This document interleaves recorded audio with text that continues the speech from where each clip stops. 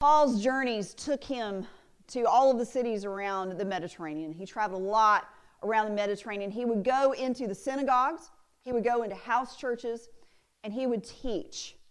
And whether the people that were with him were Jews or Gentiles, he would meet them where they were. And so we see different sermons from Paul recorded in Acts starting at different launching points. We find him today in Athens, and as he goes walking around Athens, he finds an altar with an inscription to an unknown God. Now, we may see that and think, oh, how silly. Oh, those silly Athenians. In actuality, we worship unknown gods as well. If you think I'm lying about that, just drive down to Firewheel, and you'll see what I'm talking about. We've got a place at Firewheel that says nothing but sunglasses. And we certainly have people who worship the sun, who bask in it. There are places that sell only pretzels or only popcorn, plus other restaurants there we can get pizza, hamburgers, sweet potato fries, fish tacos, smoothies. We worship food in this country. We are obsessed with it. There's a movie theater at Firewheel. And I think we can all agree that there's a certain amount of worship that happens around movie stars, TV stars, celebrities, singers, and songwriters. Shoes. Enough said. Enough said. Right there about shoes. Yes. We have this fascination with clothing designers because if you can make me look taller or thinner and overact that worship of food that I have, then I'm going to adore you. I'm going to adore you for that. But it's not just limited to what we find at Firewheel. Although there's one more place that's popping into my mind. There's a Dallas Cowboys store at Firewheel, and I think we can all agree about the worship that happens of professional athletes and how much they are overpaid. I'll just say that. But it's other things as well. I mean, look, just watch television, and they're constantly telling you, you got to have a new car. You got to have the latest thing. People are obsessed with getting the newest iPhone, even though the other one still just works, or the newest computer, or the newest video game, not because they need it, but because it's just the new thing to have. And we also can see the opposite of the worship of food, because then we've also got nutrition stores and gyms and people who are trying to counteract all of this and worship of ourselves and feeding ourselves with nutrition. And then not to mention our extreme desire to find that one soulmate through matchmaking websites and all this kind of stuff. We have false gods. We have gods that we worship and we don't even know that we're doing it. And so in that respect, we are no different from the Athenians. And now having said that, I think that there's something in this scripture that we can relate to. A moment of truth that we can find through this scripture. Paul tells the Athenians that I'm going to tell you about this unknown God that you have an altar to. And he tells them that the God of the universe, the God that created all of the universe, is the God that I want to tell you about. Even in that statement, it would have been a foreign statement to the Athenians. Because in their mythology, they had multiple gods that created and reigned over different parts of creation. To have one God as creator of all creation and still minding and taking care of creations, that would have been an intriguing idea. That was something that would have been foreign to them.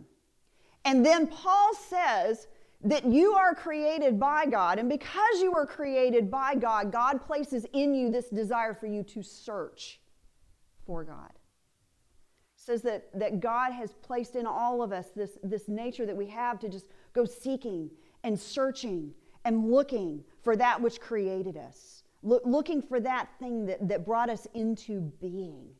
And so even within each of us, we just have this human nature to search for God. There are many 12-step programs in our society. Alcoholics Anonymous, Narcotics Anonymous, Overeaters Anonymous. There's more than that.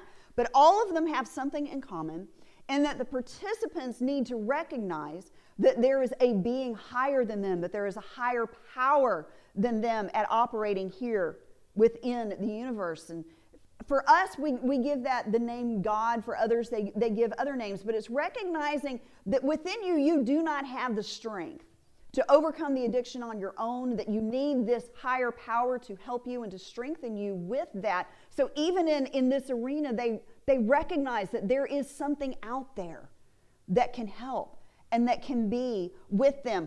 As Christians, for us, that's God or Jesus. For the Athenians, they didn't know what it was. For Paul, it was God saying, this is the Creator, that you have been built to search for, and we search for that God.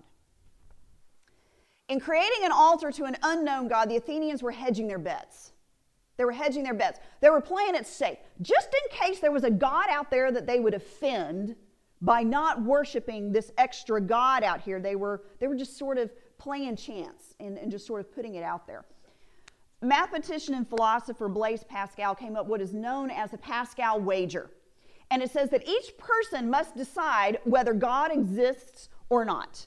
And each day we make a wager on whether God exists or not. And Pascal argues that the rational person will always wager that God exists.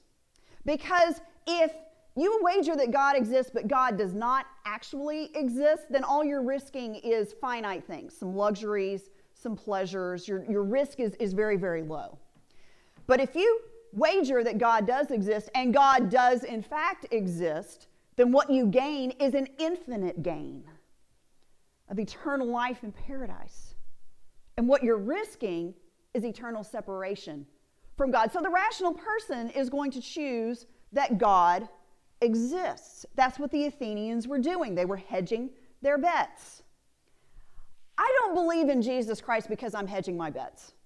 That's not a bet for me. I believe that Jesus Christ is the Son of God and my Lord and Savior because of the changes that it makes in my life, here and now, what that faith does for me, how I can see things in my life. So as Christians, to us, it's not about hedging our bets. We don't worship an unknown God. Our God has a name, whether it be God, Jesus Christ, Father, Son, and Holy Spirit. For us, it's not about hedging bets the way the Athenians were doing. For us, it's certain. Why are we searching for God? Paul says that we are searching for God because God created us, because it's this innate desire in us to seek God out, to find that which created us, to find that which loved us into being. But I think there's other reasons that we search for God, and one that came to my mind this week is that we're searching for purpose. We want our lives to actually matter. We want to have meaning in our lives. We want to know that when we leave this place, that someone will say, you made a difference. You made a difference in my life. My life is better because you were in it. We search for that purpose. We search for that meaning. It makes me think of the movie Forrest Gump. Such a good little movie. In it, we have a man whose intelligence is subpar, and nobody expects a whole lot out of him, but he seems to just fall into circumstances, fall into situations in which he gains riches, in which he gains celebrity, in which he meets some famous people. But for him, it's not about that. He's just sort of happenstance falling into these things. But a theme that runs through that movie is his search for the love of his life. His search for that. But behind that, I think we can also see he is searching for his life to have meaning. He is searching for his life to have purpose. We see that in him, that he is searching for that life, that he is searching for that purpose. I see it in my own father since he retired. Trying to find what is the purpose of his life now, that he's no longer working. And the days when he's busy, he's good, but the days where he doesn't have anything on his calendar, he struggles with that. Why am I here? What is my purpose? What is my meaning? I think it can be safe to say for all of us that we are searching for whatever this purpose and this meaning is. And boy, public relations and marketing companies, they know that's what we're searching for. And so we have all these ads telling us this is going to satisfy that need that you're looking for. This is the love that you are looking for. This is what's going to satisfy your heart. And they throw all of these things out there and they play on our emotions to get us to buy things that we don't need for trying to satisfy this hole that's in our heart. But God fills it with God's love. And God fills it with God's grace. God created us planted within us the need to search for God, to seek for God. And Paul says God is never far from each of us. When Paul talks about God creating the world, he's talking about the transcendent nature of God. That's the fancy term, the transcendence of God, that God is everywhere. But then Paul says that God is not far from each of us. That's the immanent nature of God. That's the immanence of God. That's the God intimate, here and present with us. We have a God that is both everywhere and right here. Right here with me, right here with you, right here with you. That God is both here and here. We experience that intimate, immanent nature of God in what we name the Holy Spirit. That is God present with us. This is the God that we search for. This is the God that we can find. And this is a God that's wanting us to find. I recently read the autobiography of Helen Keller. Helen Keller was born and raised in Alabama in the late 1800s. At a very, very young age, she lost both her sight and her hearing. So she was blind and deaf. Once she learned how to communicate with sign language, and once someone taught her how to speak well, she went on to become a published author and a public speaker and an advocate for individuals with disabilities, specifically those without sight or hearing. But I learned some things in her autobiography. I think I had forgotten that she went to college, but I'm not sure I ever knew that she actually has advanced degrees, that she had advanced degrees in college. And for a woman at that time, and with her, it's just amazing. But what captured me in her autobiography is how she described the world around her. In reading how she introduces scenes and things that are around her, it's vivid. She uses colors that she might remember from her childhood or maybe is going off what someone else is telling her. But she can tell you what season it is by the smells of the plants in the garden. She loves nature. She loves the outdoors. And she could tell you exactly where the plants are in the garden. And she knows when each one is in bloom, and that's where she goes. Through texture and feel, she can sense, and she can smell, and she knows what's there. She loved to climb trees as a child. They would often find her up in a tree. And she liked to go by the riverbank to hear, well, not hear, but she could sense the flow and the coolness of the river going by. And so here's a woman that is devoid of 2 of her 5 senses, and yet it's nature that she connects to. And it's through the outdoors and being in creation, experiencing both birth and new life and death at the same time in creation. When she got older, she corresponded with a pastor, and if I remember correctly, I think it was a Methodist minister, a Methodist bishop that she was corresponding with, and they would have conversations about theology and about the Bible and these things. And she said in one of those letters that she had always known that there was a being out there, a supreme being out there, something higher than herself, but not until she corresponded with this minister did she know that being's name. And that name was God. Her connection with growth and life and movement in space through the outdoors and through God's creation, she knew that there was a creator. She just needed somebody to tell her. What was the name? God created each of us. God implanted in us a desire to search for and to seek out God. Our God is not an unknown God. Our God has a name, be it God, Jesus Christ, Father, Son, and Holy Spirit.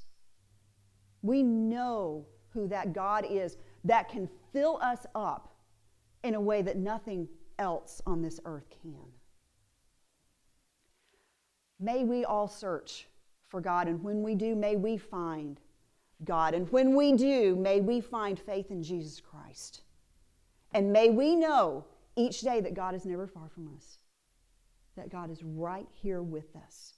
Not only can we search for Him, we can find Him. In the name of the Father, Son, and Holy Spirit. Amen.